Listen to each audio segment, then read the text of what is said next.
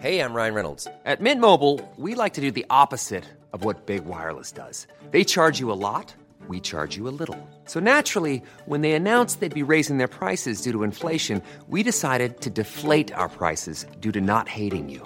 That's right. We're cutting the price of Mint Unlimited from $30 a month to just $15 a month. Give it a try at mintmobile.com/switch. $45 up front for 3 months plus taxes and fees. Promo rate for new customers for limited time. Unlimited more than 40 gigabytes per month. Slows full terms at mintmobile.com. I'm Richard Porter. And I'm Johnny Smith.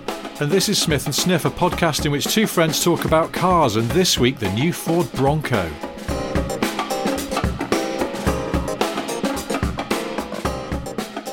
We had dinner with my sister-in-law and she said, the astronaut, I can't even say it, the astrological signs. I get astrology and astronomy mixed up. One of them's bobbins, one of them's real. Yeah, that's right. Astrology is bobbins. Yes, and astronomy is the study of stars, which is not. That's right. So apparently there's been a new, star constellation discovered a few days ago.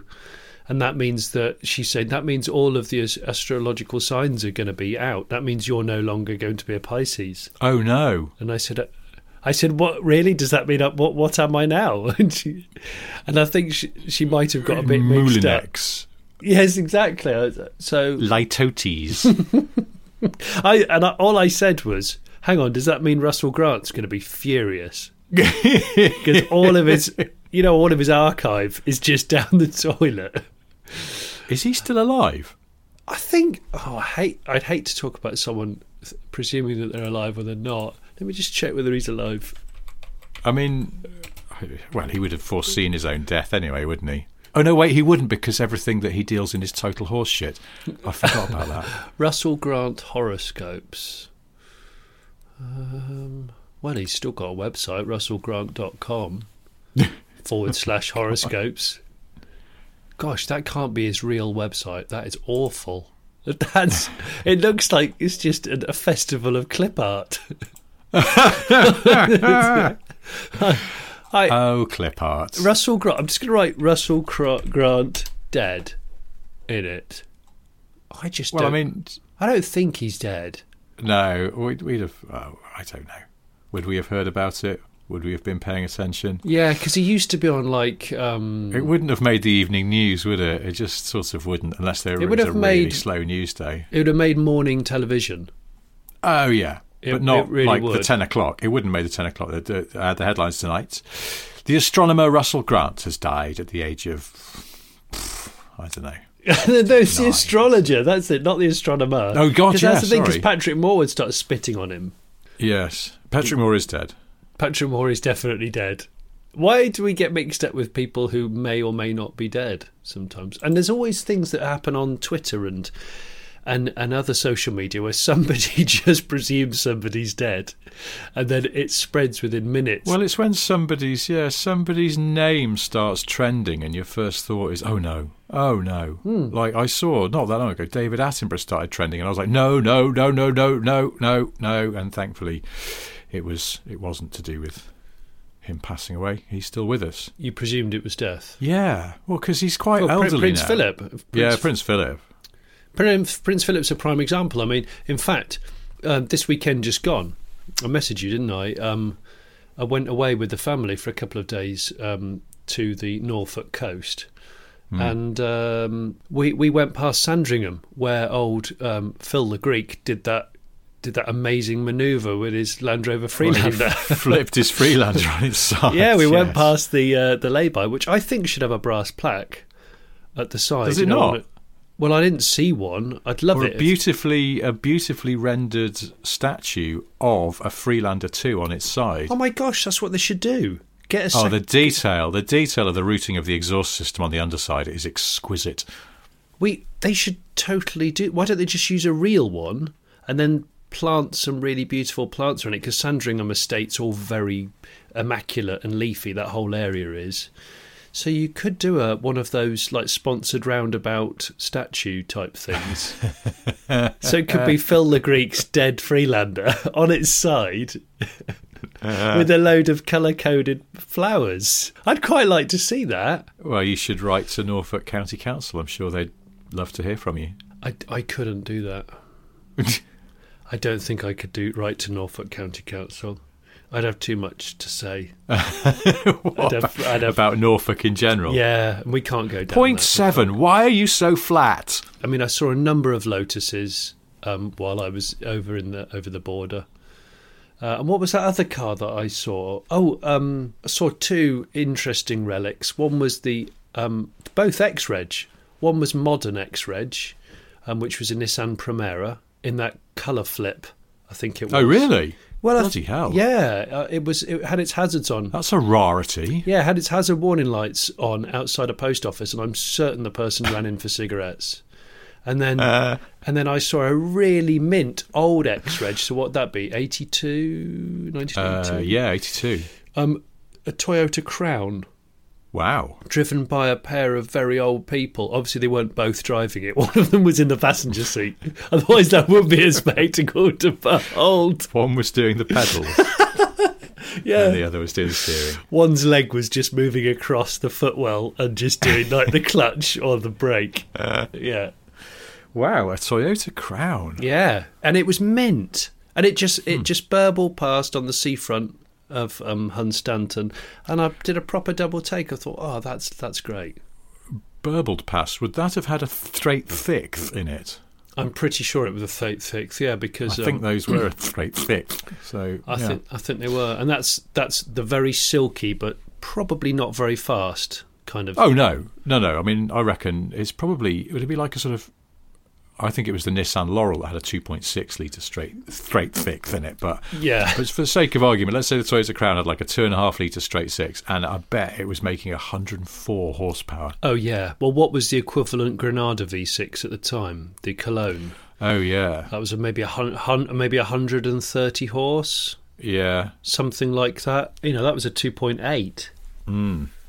I like a very smooth, refined sounding, but ultimately not very powerful 6. I quite like it. I know, because they're so smooth. That's it. I think that there's a sort of almost the more that they try, you try and wring out some power from them. It just somehow upsets the inherent smoothness, and just gets upset with you. I slightly covet our neighbours' pretty tidy, not immaculate, but pretty tidy. BMW 320i. It's an E36. I've seen it. The green one. Yeah, it's nice. Yeah. It's nice. Yeah, you know the one I mean. And yeah.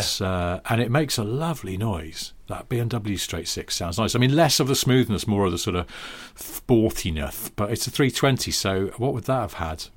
Like 100 and, I don't know. That's a good question. 150 maybe? I was going to say 140. I'm not even sure. I'm sure someone listening will be furiously shouting, "Ugh, you idiots! It's 143. Ugh, how could you not know that?" I like that though. I liked it when BMWs did the small 6. A small 6. 2 litre 6 is very sexy. Hey, there's something I was going to tell you about. For the past 2 or 3 weeks, I've been haunted by an interesting sounding car. Like I've been somewhere in the house, and I've heard something go by and it's quite raspy. Okay. Quite a sort of, but with a bit of bass to it. Yeah. At the same time. Yeah. So it just sounds sporty sounding car, and I've heard it's going up our street. And every time I've tried to get to the front windows to see what it is, and I've just missed it. It's disappeared, and I've been like, "What is it? And why do I keep hearing it?" Like, when you're people like us and you're a bit peculiar, you know all your neighbours' cars, and you know the sounds of them. So I know when the guy across the road starts that old 3 Series, I just know it's him. And the bloke down the street who's got that Golf R32, I know that. You know that. The sound of that. Cold start on an R32. Yeah, quite gruff, but nice. Yeah. And his son's now got a current shape Mini Cooper S, and that makes, sort of quite a fruity noise. That's a bit raspy, probably on cold start. It is, and it's very BMW-ish somehow. The noise it makes, it's sort of like you go, yeah. It feels like it's the distant relative, even though it's only a 4-cylinder, of the BMs. Old 6-cylinder 3 Series. It's just got that, there's a bass to it. I think they often intentionally loosen the exhaust shielding at the back. So there's always a tingy, tangly sound. What do you mean? And I think that's it. The pinnacle of that was the M Sport ETH 46 kind of 3 Series, everything was so zingy and tingy. It was quite exciting. But it did sound like something was slightly loose. But I think probably factory spec, it was deliberately just loose. It was designed that way. I guess those things. Well, that's the thing. I thought sort of stuff calmed down a bit because noise regs probably got a bit tighter and all that sort of thing. So the mystery car, I finally, in fact, the first time I ran to the front of the house, I saw what it was. You know it. Well, I saw what it was driving away. Except I went, oh, well, it can't have been that. It must have been something else. The bloke at the end of the street has just got a new car. And it's a BMW 440i Gran Coupe. Oh, okay. So this is going to be. I started driving away, I was like, "What? That can't be it," because that's still a 6 in that car. I was just about to say this is where the badges get ultimately confusing, isn't it? So it's not going to be 4 litre. No, it's. You say it's a 6. You think it's a straight 6? Well, it's a 3 litre. I'm saying this now with a sort of slightly misplaced confidence. No, I'm going to look this up to be sure. I'm just doing the same because I don't want people to feel like we don't know anything. It's a 3 litre straight 6 with a turbo on it. That would be my... I feel like this is the first time in Smith & Sniff history where within 5 minutes of a podcast starting, we've mentioned cars which we just don't know the actual engine specs of. We didn't know the capacity of the Toyota Crown. We didn't really know the horsepower output of a 320 BM. I mean, we are losing our touch, Richard. Here we go. Yeah, a 3 litre straight 6 producing 321 horsepower. So can you buy a Grand's coupe with a V8 in it? I don't think you can. Do you know what else? The BMW design has gone so absolutely cocking terrible recently that old. I mean, it's an outgoing car, isn't it? They won't be around for much longer, I would guess, because they're refreshing everything. But that current shape 4 Series Gran Coupe, with the most tacky stick-on badge in history on the rear side window that says Gran Coupe and just looks like something you've bought from Halfords. I don't know why they do that. Oh, I don't know why they do that. It's awful. But anyway, the rest of it, you sort of suddenly go, actually, in the context of what BMW are up to at the moment, it's not a bad-looking car. Yeah. It's actually quite tasteful compared to some of the absolute dog shit they've been turning out recently. But anyway, the first time I saw it driving up the street and I heard the noise, I was like, well, it can't have been that. It must have been something else that's already gone. But then I heard it again and I went, and it was definitely that car. The guy he lives at the end of my street, and I've only met him a few times, and he's an extremely serious man. Is he? Extremely serious. Yeah, I've never seen him smile. He's a very serious man. And okay, it's funny because he lives at one end of the street. The other end of the street, there's another very serious man. You're bookended by seriousness. I've managed to make the very serious man at the far end of the street laugh once with a joke about my dog that I made in conversation, and he actually went and smiled, and I was like, aha, I've cracked you. Oh, that's good. You broke the ice there. The guy at the top end of the street, so serious. And so the reason I bring this up is because he's bought the 440. He had a 5 Series, an old shape 5 Series before that. He's just chopped in the 5, the 5 for this 440. First of all, I was like, well, fair play. He's gone for quite a spicy engine in that. Yeah, he has. I wonder if he got a deal. It seems like is there a hidden unseriousness underneath him that he likes secretly going for a little bit of a drive? But then I was like, the noise that car's making, is he setting off in sport mode? Because that's not a very serious man thing to do either. And, no. Is it like Mercedes, where I think if you leave it in sport, doesn't it start back up in sport? It doesn't reset. Oh, I don't know. I know some manufacturers, when you leave it in it, it bloody stays in it, because some people get cross about it resetting. Or if you turn the car off for more than an hour, it fully resets. But if you say stop the car, go to the shop, get back in the car, it still is in sport mode or whatever. But that's... You know what I mean? It doesn't do a full software reset. Yes, and I think you're right. I feel like BMWs do that. Maybe he doesn't know. Maybe he doesn't know. You think it's just jammed in that mode. He just doesn't know. Or he's sellotaped the button down because he's like, I've bought a car like this. I'm not driving it in any other way apart from the M Sport mode, and that's it. It's a super aggressive everything. He wants really aggressive throttle inputs. Well, maybe that's it. Maybe he's such a serious man that he wants the car to feel extremely serious and as if it's coiled and ready for action at all times, and so that's sport mode. A mate of mine's just bought a car, and he was going, "It's got a sport mode. I never had a sport mode before." And I said, "Have you used it?" And he went, "Well, I put it in it once when I drove it away from the dealer, and then went, oh, I don't like that, and put it back in." I was like, "That's as much as you'll ever use the sport mode, trust me." But another friend of mine who's got a Discovery Sport as their family car sent me a message the other day. He went, "I've been so bored in lockdown, I put my car in sport mode." I've got a method of how to break the seriousness of the serious man. The book, one of them, Bookending Your Street. Yeah. What I would do is I would make a point of trying to bump into him as he goes out of his front door or to his car, and just be super, super smiley and really energetic, and just I've tried that. Just totally wax lyrical about his car. Just go, I didn't realise this was your car. I've been admiring it. It's absolutely wonderful. What a fantastic choice. Just be so gushy that it'll either scare the absolute bejesus out of him, or he'll open up like a butterfly from a chrysalis. Yeah. Oh my God! But then he might become like, well, he won't leave me alone because he just wants to talk about cars all the time. Yeah, but he might be a car bore, but he might be good. But I have just tried being pleasant to him as I walk by. Sometimes he's coming out of his house, I'm walking by with a dog, and I'll go, "Hello, good morning," and he always just goes, "Hello," in the most serious manner that it's possible to express. It's extraordinary how serious he really is. I have a problem with the other way around. Often people latch on, and it's usually when I'm in a bit of a rush and I've got to crack on, and they're obviously having a slow day, which is great for them. It's fantastic for them. That chap we met with the BMW i3 in a hotel car park. Oh yeah, he was a nice guy.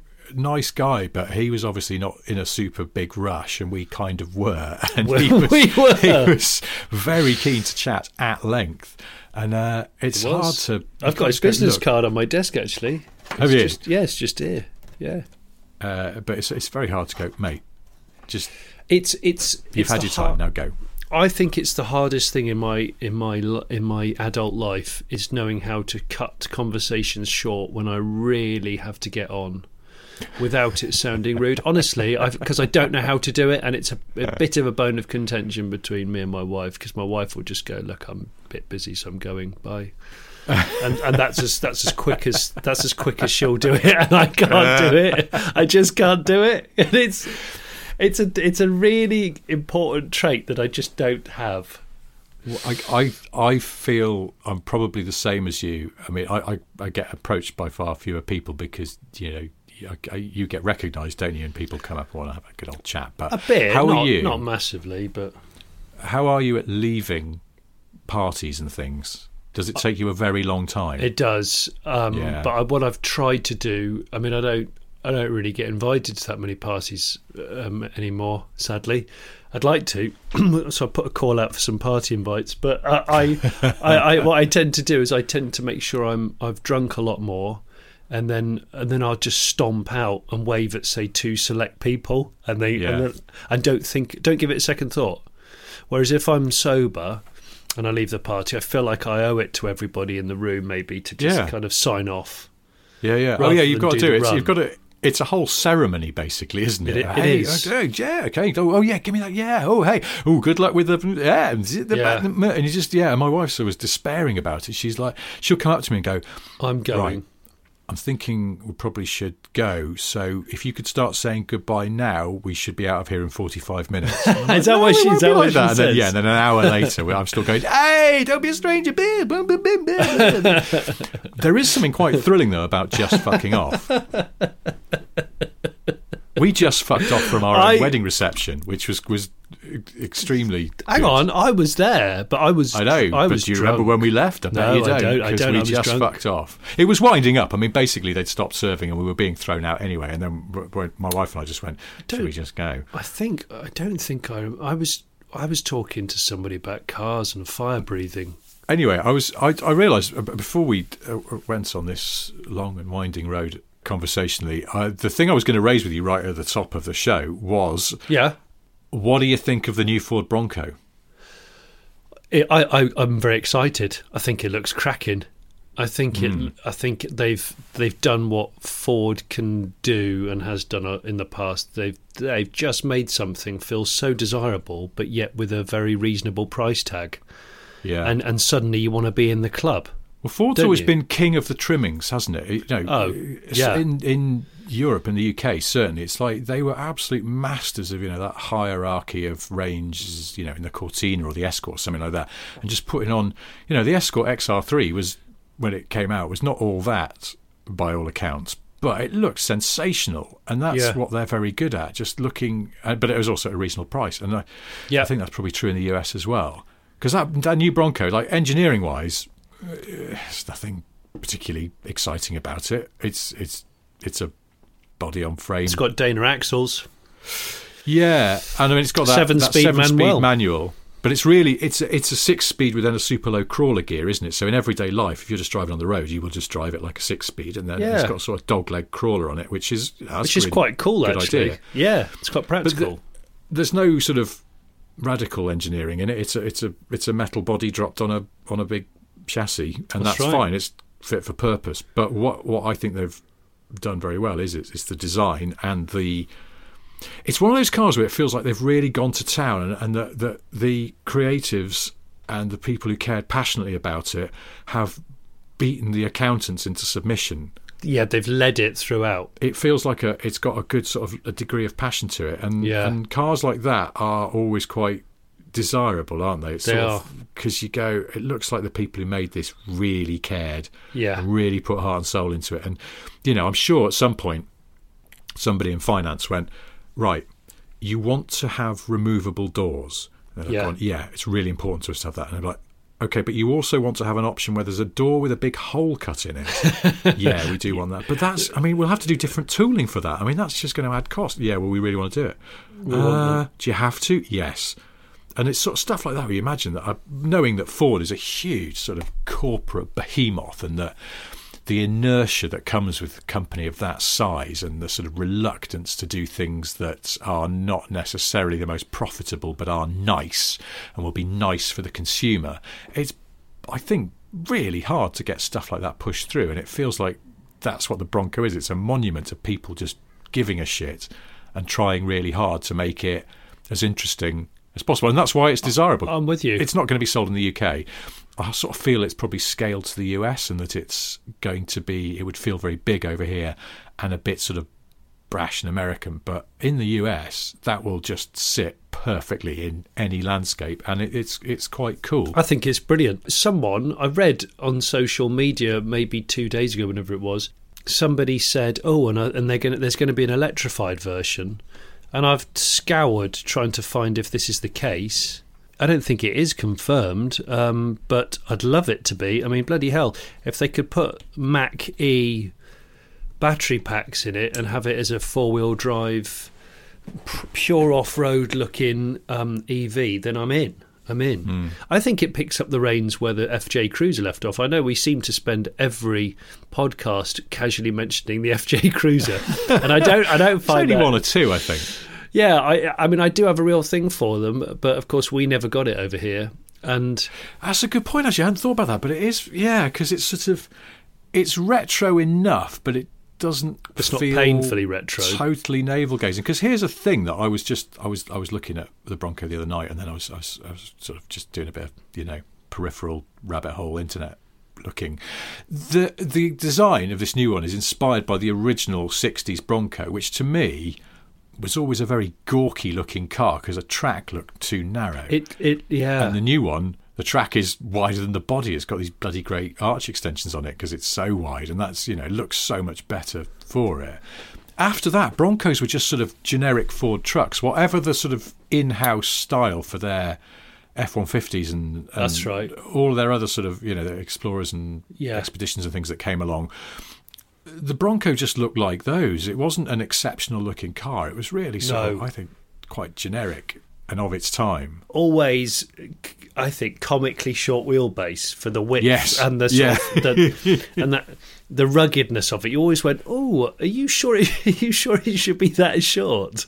I always love that. I mean, I guess it's good for off-roading with not very many overhangs and all that stuff, but.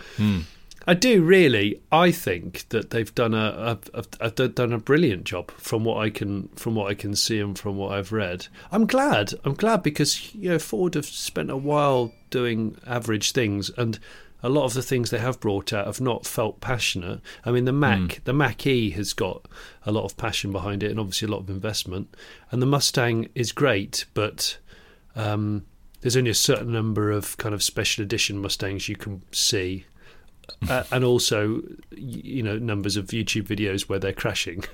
But, yeah, obviously. I mean, that's the Mustang's main job, isn't it? To lose control outside of a car meet. That's what it's there for. But they're bringing out a special edition. It's called the Shelby Car Show Crash. Yeah, and it's what it tends to do. It's got line lock, but the line lock's really temperamental. It's not entirely going to tell you what it's going to do. So what it wants you to do is just mash the throttle, and it will decide when it releases and when it doesn't. You just have to ride it out. You touch the throttle, and which would at a rate that would normally sort of input a sort of 20% throttle opening, but the ECU will then decide how much it actually opens the throttle electronically, anywhere between 50 and 100%. You don't know. At the same time, due to advances in steering technology now, which is usually used to sort of autocorrect for crosswinds and stuff like that, but on this Mustang, what it does is your inputs are then often massively magnified, so it becomes a full flailing and sawing at the wheel. So you get your signature double, one way, other way, final flick into windscreen wipers, and then windscreen wipers. Oh yeah, of course. Now you can, if you're a purist, just hope that your flailing accidentally triggers the wipers in the accepted style that we talked about the other week. Yeah. If you're a bit of a newcomer to this sort of stuff, then you can set in the central control screen so that during the loss of control, the car will put its own wipers on automatically, to make sure you get that full loss of dignity without having to think about it. It's called the Shelby Oh Shit Snake. Yeah. And it's obviously a very special throttle map combined with. It's a very, very complex system. I mean, you can't retrofit it. It has to be ordered from the factory because some of the nuances are really special. I'd love that. I think it can talk, using the very latest in car technology, it can actually talk to the car it's about to hit to make sure that its alarm goes off if it's parked, because that's always a good signature of a Cars and Coffee accident, isn't it? Smacking into a Camry on the other side of the street and its alarm goes off. Just to draw a bit more attention. Draw more attention to the accident you've just had. Or what about as you've engaged the sort of the Shelby line lock roulette, as it might be called, as you engage it, does it have a public hailing system from the back arches that says everybody start videoing this now? Yeah, start your camera phones and stand back. And it's the ghost of Carroll Shelby just warning everybody. Do you know also, how stability control can sort of just apply the brake of one wheel to drag a car back into line? This system, same technique, but it's doing it to push a car offline. So it's like if it feels that you're not braking, flailing about and fishtailing wildly, it can just nip a front disc so that it just tucks the nose in to really flick that tail around for full and embarrassing loss of control on a public highway. Hey, this could be the new. This could be the new pro rodeo. Watching pro rodeo bull riding. Have you ever watched it? It's insane. Yes. Where they have sponsored gear on, all the cowboy gear. It's incredible. It's like that, but with the Shelby Oh Shit Snake option. Yeah. I think it could be a thing. It's brilliant. I don't know why we're putting this in the public domain. We should be in a meeting in Detroit right now. We absolutely should be. But I think going back to the actual thing that you talked about, which is the Bronco, which I remember from watching American football on Channel 4 in the 80s. I remember the guy that used to do all of the presenting for it, because for some reason in the 80s American football gained a bit of interest in the UK. And I remember the Denver Broncos, and he always had a speech impediment, so that it would always be the Denver Broncos. Really? Yeah, playing the Cincinnati Bengals, and I always like the Cincinnati Bengals because I like the design of their helmet. Is that interesting? I was going to ask you, because I feel like you understand American cars and American car culture a bit more than me, and I'm intrigued by the fact that you can take the doors off this new Bronco. Yes. Which obviously they've done because you can take the doors off a Jeep Wrangler. Yes, I was just about to say. Which seems to be it's sort of its most direct rival. Yeah. But the Bronco's doors look like proper car doors. The Wranglers always look a bit old school, a bit sort of flimsy. You know, it's just a stamped bit of tin. Like Caterham doors. Yeah. Now these Bronco doors look proper, and they've got proper door cards. You know, they seem like they are. And I presume they've got side impact beams and stuff in them. Now, have you ever picked up a car door? Yeah, they're really heavy. I've dropped one on my really foot. Heavy. Yeah. Oh. And they're quite sharp, obviously, when you take them off the car. Yeah, they're just a pain. Now, I've noticed that the Bronco doors are frameless. Yes, they are. Which I gather is so that you drop the window and then it's just the lower door panel, and you, on the 4-door, you can store all 4 doors in the boot. Because they noticed, I read this thing, Ford engineers did this an indication of the sort of background research they did before they committed to this car. They went and did a load of trails around the US, and one of the things they noticed was people with Wranglers would sometimes leave their doors chained to a tree while they went off on the trail, doorless. And they didn't... Chained? Yeah. Well, Wow. I guess you don't want someone to nick your doors, or they'd just be dumped. You know, I think they said that sometimes they'd just be there, lying there in the grass, and they didn't want that to happen for Bronco owners. They said, we've got to work hard to make sure that you can carry the doors with you. So that's what drove them to become frameless. But even so, they're still going to be bloody heavy. I mean, no, they will I'll be be intrigued to know how much they weigh. Actually, but frameless doors are harder to pick up as well. Yeah, because there's no window frame. I know. Yeah. It was a bit painfully practical to point out, but well, I know. But my question is, and I don't know why I think you'd know the answer is, but why the bloody hell are they so obsessed with taking the doors off? I mean, you're just going to get really dirty. I think it goes back to the... I'm Sandra, and I'm just the professional your small business was looking for. But you didn't hire me because you didn't use LinkedIn Jobs. LinkedIn has professionals you can't find anywhere else, including those who aren't actively looking for a new job, but might be open to the perfect role, like me. In a given month, over 70% of LinkedIn users don't visit other leading job sites. So if you're not looking on LinkedIn, you'll miss out on great candidates like Sandra. Start hiring professionals like a professional. Post your free job on linkedin.com/people today. There's never been a faster or easier way to start your weight loss journey than with PlushCare.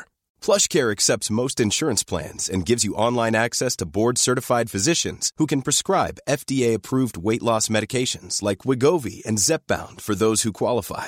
Take charge of your health and speak with a board-certified physician about a weight loss plan that's right for you. Get started today at plushcare.com/weight loss. That's plushcare.com/weight loss. plushcare.com/weight loss.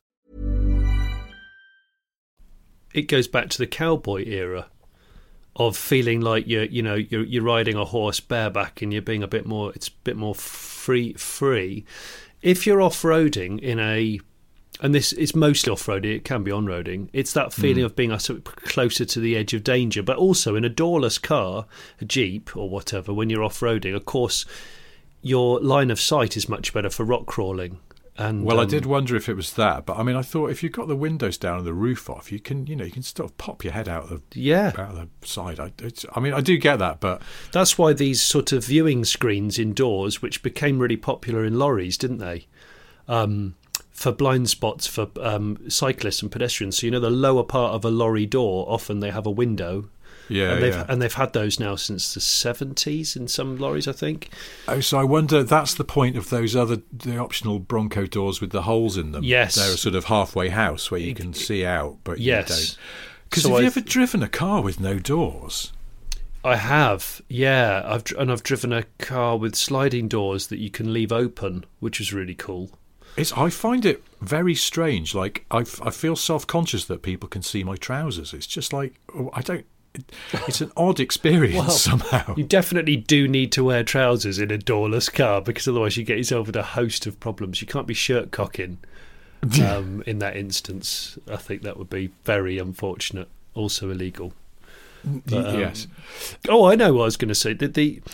When you were talking about the original Bronco being quite spindly, I think what Ford engineers or designers have cleverly done is they've just looked at every single resto modded Bronco that's been done, And the first thing that people do is widen the track and put more balloon-esque kind of tyres on it. Yeah. And it just seems to make it a lot more handsome, doesn't it? And I suppose you could always make it skinnier. If you want it. And of course Icon do their Icon Bronco, don't they? But even some of theirs I think still look a bit gawky somehow. It's like there's a press picture, one of the press pictures that Ford put out last week is of a yellow two-door Bronco parked on a beach with an original. And, yes, I've got that. I downloaded that image.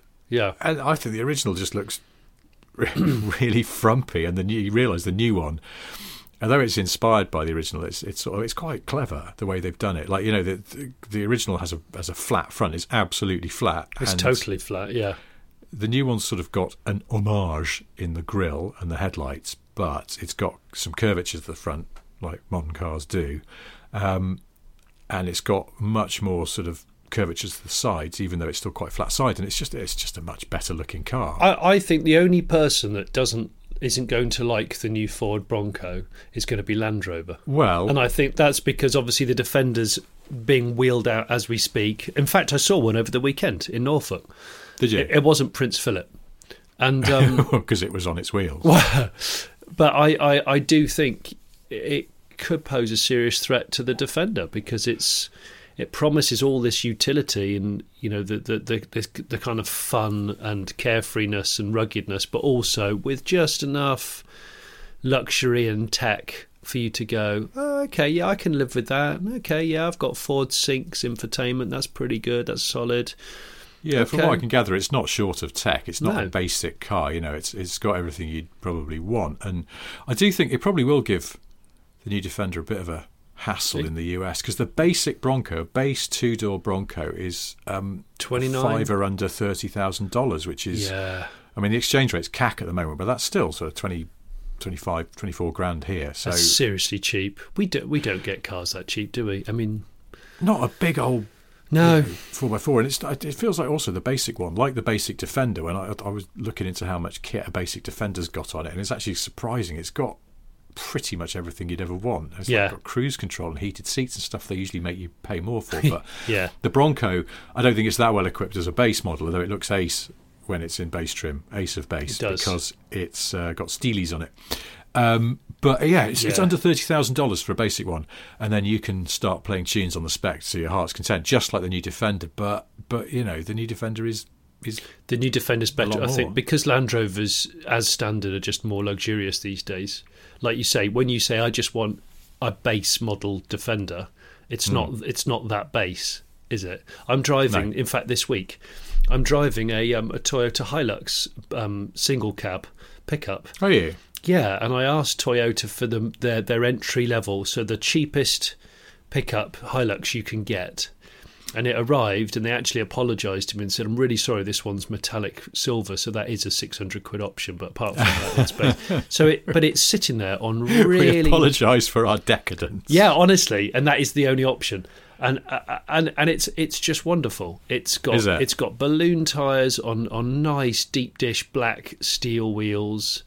It's, like I said, it's single cab, so super long bed. But even in totally base trim, it's actually got quite a lot inside it, really. You know, and it's got, because of course these days it's cheaper to probably put electric mirrors in than manual mirrors because nothing has manual mirrors anymore. Yeah, and it's got infotainment that's probably taken from a Corolla or whatever. Going back to what I was saying about taking the doors off a Bronco, and I was like, God, I bet those doors weigh a lot. I mean, God, they've got electric window motors in them, and then I remembered that electric windows these days are lighter than the manual equivalent mechanism because when Lotus put electric windows in the Elise, you know, all the purists were outraged. Oh, you're losing the purity and the add lightness. And Lotus, I checked this with Lotus quite recently to make sure I wasn't misremembering it. The electric window mechanism was fractionally lighter than the manual system that it replaced. So, and the same with, I think, Renault and Peugeot and people used to, you know, like the 306 Rally had wind-up windows to sort of make the statement of how minimalist it was. But it's all bullshit. And Renault stopped doing it with the sporty Clios because no Clios had manual windows anymore. Even a basic 1.2 Clio had electric windows. So it was more trouble than it's worth to engineer a wind-up system just to sort of make a point about look how committed to purity we are, because it's bollocks. Sorry, I just went off. No, on I that. was just trying to think of the name of the electric classic Bronco project, which you can order in the States. Oh. It's the Zero Labs is the name of the company. It was on the tip of my Okay. tongue. And they do an electric old school Bronco, kind of reimagined. It's a beautiful thing, absolutely beautiful. Well, so I think that's the main reason why the Bronco in its current form won't come to the UK or Europe, is because for us, no right-hand drive at the moment, but for mainland Europe, it would completely frig Ford's fleet emissions average. Yeah. Because it's got the base one is a 4-cylinder turbo, isn't it? And then there's a 2.7 That's V6. right. So you've got 2.3 4-part, 2.7 EcoBoost V6. But it's a hefty old thing because it's a separate chassis and it's all steel and everything. So it's going to be, CO2 wise, it's probably going to be pretty Thirsty. high figure, and that will just absolutely, well, there won't be enough 1 litre Fiestas to offset that, and it's just not worth their while to do it because everyone's worried about their fleet averages now. So that's why it won't come, Which is a shame. But if they do get their finger out and do an electric one, then maybe that would change. But then would they want to just market an electric one when its target market is probably a little bit trad and wants... Yeah, but give it 18 months, Rich.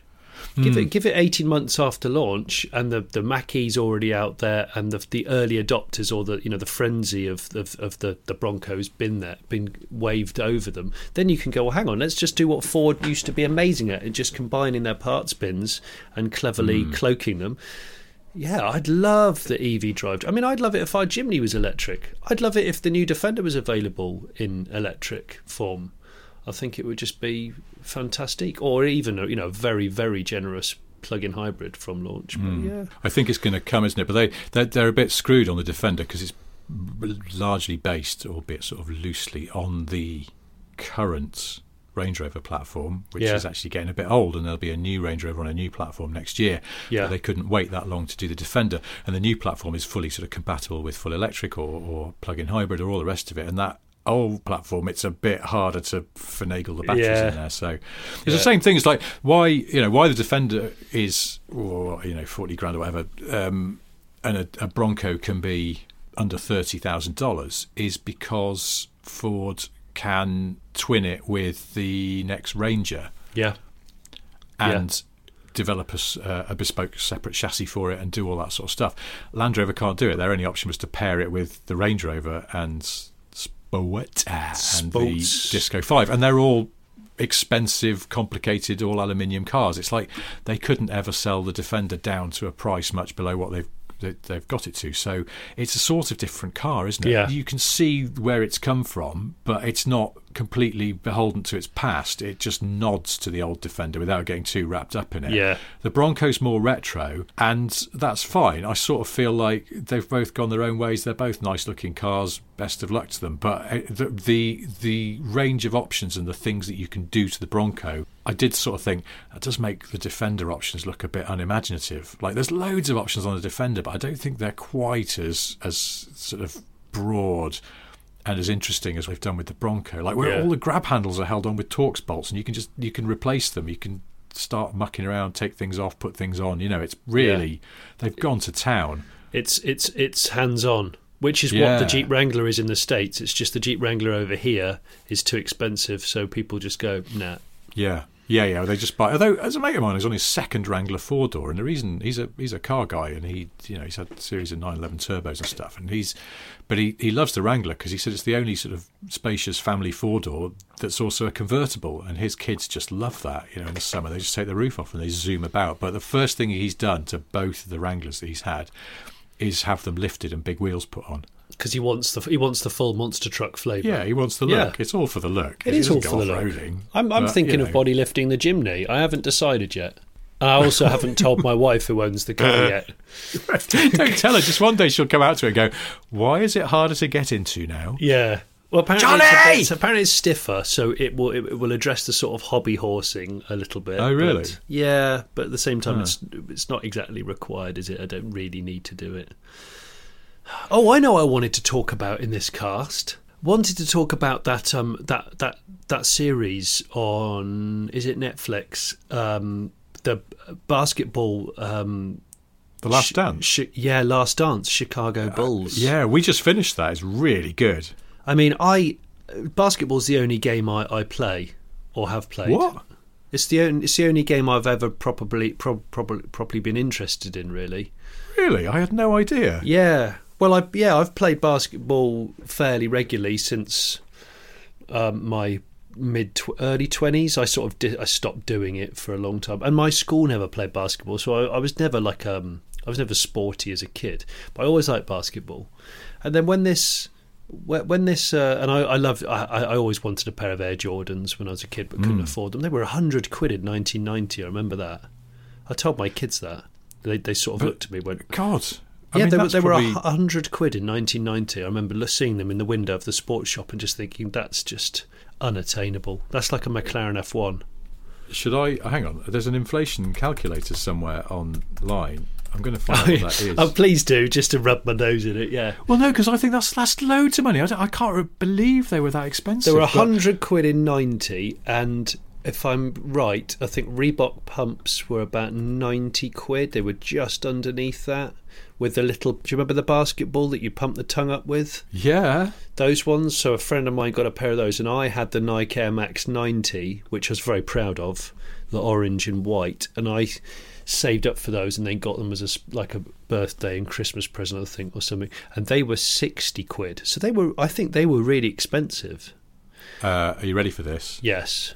Today, or near as damn it, that £100 in 1990 would be, round it up, £230. Wow. That's a lot for a pair of daps, as they say in Wales. For a pair of trainers possibly made in Vietnam. Yeah, that is a lot, isn't it? Whoa. That's one of my favourite gags from Flight of the Conchords. You ever watch Flight of the Conchords? And they've got a song about slave kids making trainers. And obviously it's all supposed to be a joke. But it's got this thing where it goes, you're turning kids into slaves to make cheaper sneakers, but what's the real cost when the sneakers don't seem to get cheaper? Oh. How can you charge so much for sneakers when they're made by little slave kids? What are your overheads? Anyway, the amazing stat from that series was about how, I think, I'm going to get the figures wrong here, but roughly they said Nike back then was not the big sort of sports behemoth that it is now. It was quite a relatively small a young company. Startup, yeah. And they thought their target was something like to sell $7 million worth of Air Jordans in the first year, and they actually did $120 million worth. Something like that. They just absolutely just went completely off the scale, and that was it. They were sort of rocketed into the big league. Well, it was the guy that did that marketing deal is probably one of the most successful marketeers to have walked the earth. But the reason why I wanted to bring it up in the cast is because, as you will have seen, I really kept chuckling when I saw Michael Jordan being shadowed by the camera crew in his, was it a P38 Range Rover? He did. In some of the archive, he had a P38. I think before that, in some of the older archive, he had a classic Range Rover, but an LSE, the long wheelbase one. Yes, it was an LSE, I think. Was it white? I thought it was black. Or was it? I know. Can't remember now. The P38 made me laugh because it had the, I think it had the headlight guards and everything. Oh yeah, he'd gone accessories. He had. But given the P38's reputation for, actually, someone corrected me a while ago. People call them P38s, but technically, it was the 38A. And and it was originally called the Pegasus. That was a code name for it, and then it became 38A, and people sort of merged the two. Pegasus is a horse that can fly. I know. That's so apt. A Range Rover that can go wrong, but Air Jordan and Pegasus. That's like a match made in heaven. They both fly. But that, I thought, the number of times that he must have been late for training because his 38A was. I can imagine it just smouldering in there in the commuter traffic. He had. In one of the later episodes of the documentary, they had some archive from towards the end of the glory days of the Chicago Bulls, and he had a Porsche 993 Turbo S. Yes, I was about to bring this up. Yes, he did. Proper wide body. Ooh. Now, that's at the time, I guess he bought it new, and that was his car. And I think they were quite expensive, weren't they? Because they were very limited. They were very Probably it was over $100,000, I would guess. Yeah. But that is now possibly a sort of, what, 400 grand car, something like that? They're silly money, they're aren't they? silly money. Absolutely crazy money, those cars. So he just shits dollars, Michael Jordan. I mean, you can't knock the guy's determination, even when he's at the top. But I thought the fact that he had the number plate Air on his, obviously air-cooled 993, 911 Turbo S. Yeah. And I thought, hang on, if he turned up at one of these Luftgekkult shows, whatever they're called, devil worshipping flat six people, and then the Luftgekkult. I always imagine there's a lot of Luftgekults go to those things. No, I've not been to one. I'd like to go to one, but I'd have to turn up in my Beetle. And lord it up in that sort of delusional way. I love the fact that he's got that number plate for Air. Obviously, he is Air Jordan, the leaping, absolute unbelievable player. I mean, I knew he was an unbelievable player, but when you watch that documentary, even if you're not interested in basketball... Well, no, I'm not. I didn't know anything about it at all. My wife, is American, so she was aware much more than me of that whole run of seasons in which Chicago Bulls were unstoppable, but I had very little knowledge of it, and I just found it fascinating. Yeah, I can't even put my finger on why. I think it's a good story and with good characters. It's a good story. Poor old Scottie Pippen, forever the bridesmaid, but so sort of, so amazing. stoic and so committed, and obviously a great player in his own right, but just he's not Michael Jordan because no one else is, and so he's always a bit second fiddle. But in a way, I think Scottie's realised that not being Michael Jordan has its uses because he can live more of a normal life. Michael had that thing of being hounded to pieces. And possibly never ever relaxing. Apart from the fact that I loved it in true 90s style. They would be running around and at the peak of their fitness, but they'd always have a cigar after a game. I absolutely love that, and I love the idea of him also. He had a Corvette or several Corvettes, and I just thought to myself, a lot of Corvettes showing up. A Corvette's known for their legroom. I mean, the guys. I mean, Michael Jordan's not as tall as a lot of other pro players, I know. But they were C5s, I think, weren't they? The ones, a lot of them, that are cropping up. And yes. I think that's when it got a lot bigger, didn't it? It was like, that's probably the... Yeah. Some American listener will get cross with this, but I feel like that's the biggest the Corvette got, because then it's sort of got more compact recently, hasn't it? And well, I remember going on a German exchange visit with school, and one of the teachers at the German school was exceptionally tall. I'd say nearly 7 feet tall. And I loved the fact that I caught him one morning turning up in the school car park and parking up, and he was in a Renault 4. Oh. And because I was interested in cars and I was trying to practice my German, I tried to strike up a bit of a chat with him and say, what an interesting choice of car. I thought, and I realised at the time quite a lot of German people bought German cars. I said, why have you got this car? And he said the simple answer is, it's the roomiest car I can find. And because it had such soft suspension, and he wasn't just 7 feet tall, he was a broad man, he was a big guy. He wasn't fat, he was just big. When he got in it, it sat down on the driver's side and drove lopsided out of the car park. It was just so good. We should probably bring this to a close in a minute, but I did just want to say the thing I enjoyed about The Last Dance, which if anyone's listening and hasn't seen it and they've got Netflix, I would heartily recommend it, even if you're not into basketball or indeed sport. That's true. It's fantastic. But apart from the cars, the thing I enjoyed most about it and all of the archive footage from the 90s was the sheer amount of baggy linen suits. Unbelievable. And just when you thought you'd seen the baggiest suit you could ever possibly see in your life, the next shot, MJ saunters in and he's wearing a sort of tailored circus tent of linen with a double breast in lemon yellow. And you just go, holy mother of God, like you couldn't go out in a breeze in that thing. It would just carry you away. Much baggy linen. What are those squirrels that can jump from one tree to another and fly? Flying squirrels, Air Jordan turns into a flying linen squirrel. The entire championship-winning Chicago Bulls squad of the 90s could fly from tree to tree on wings of pure linen. Incredible. There is and so I started much. thinking, it's like the linen industry in the late 90s. You imagine someone going into the boss's office and going, boss, I'm a bit worried that suits are getting a bit slim fit. No, nonsense. We're living in linen times. This will never happen. When Pierce Brosnan became Bond, he took in quite a slim fit suit to the role. Yes. And it was the writing on the wall. There was no surplus fabric. Absolutely not. He was like a pencil.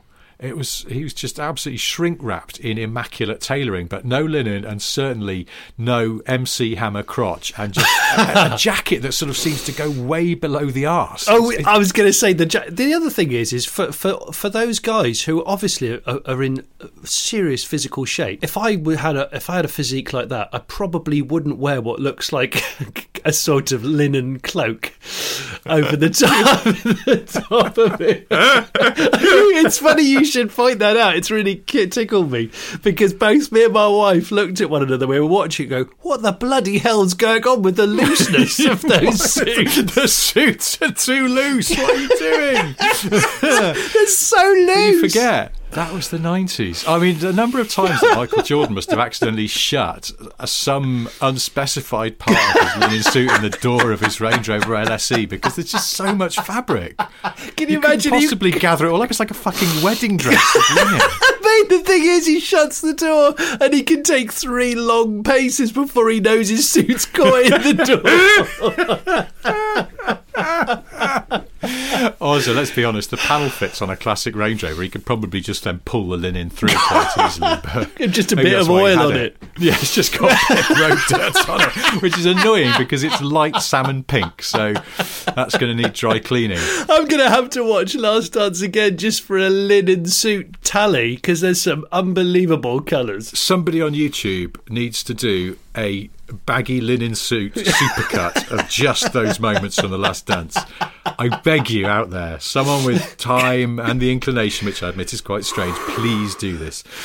It's properly tickled me, that has.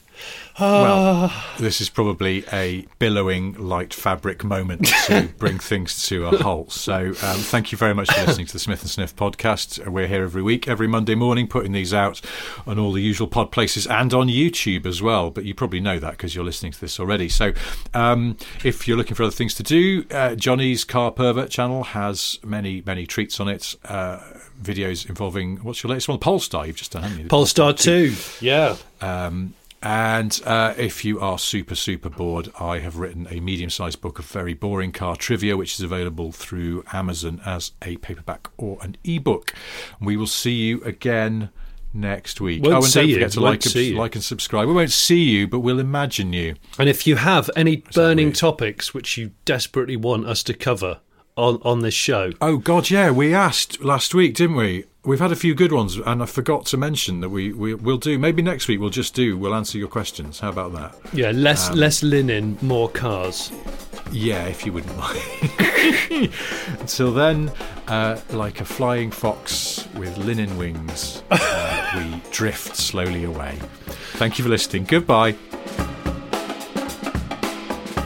Michael Jordan being able to base jump wearing only a smart suit. Mom deserves the best, and there's no better place to shop for Mother's Day than Whole Foods Market. They're your destination for unbeatable savings, from premium gifts to show-stopping flowers and irresistible desserts. Start by saving 33% with Prime on all body care and candles. Then get a 15-stem bunch of tulips for just $9.99 each with Prime. Round out Mom's menu with festive rosé, irresistible berry chantilly cake, and more special treats. Come celebrate Mother's Day at Whole Foods Market.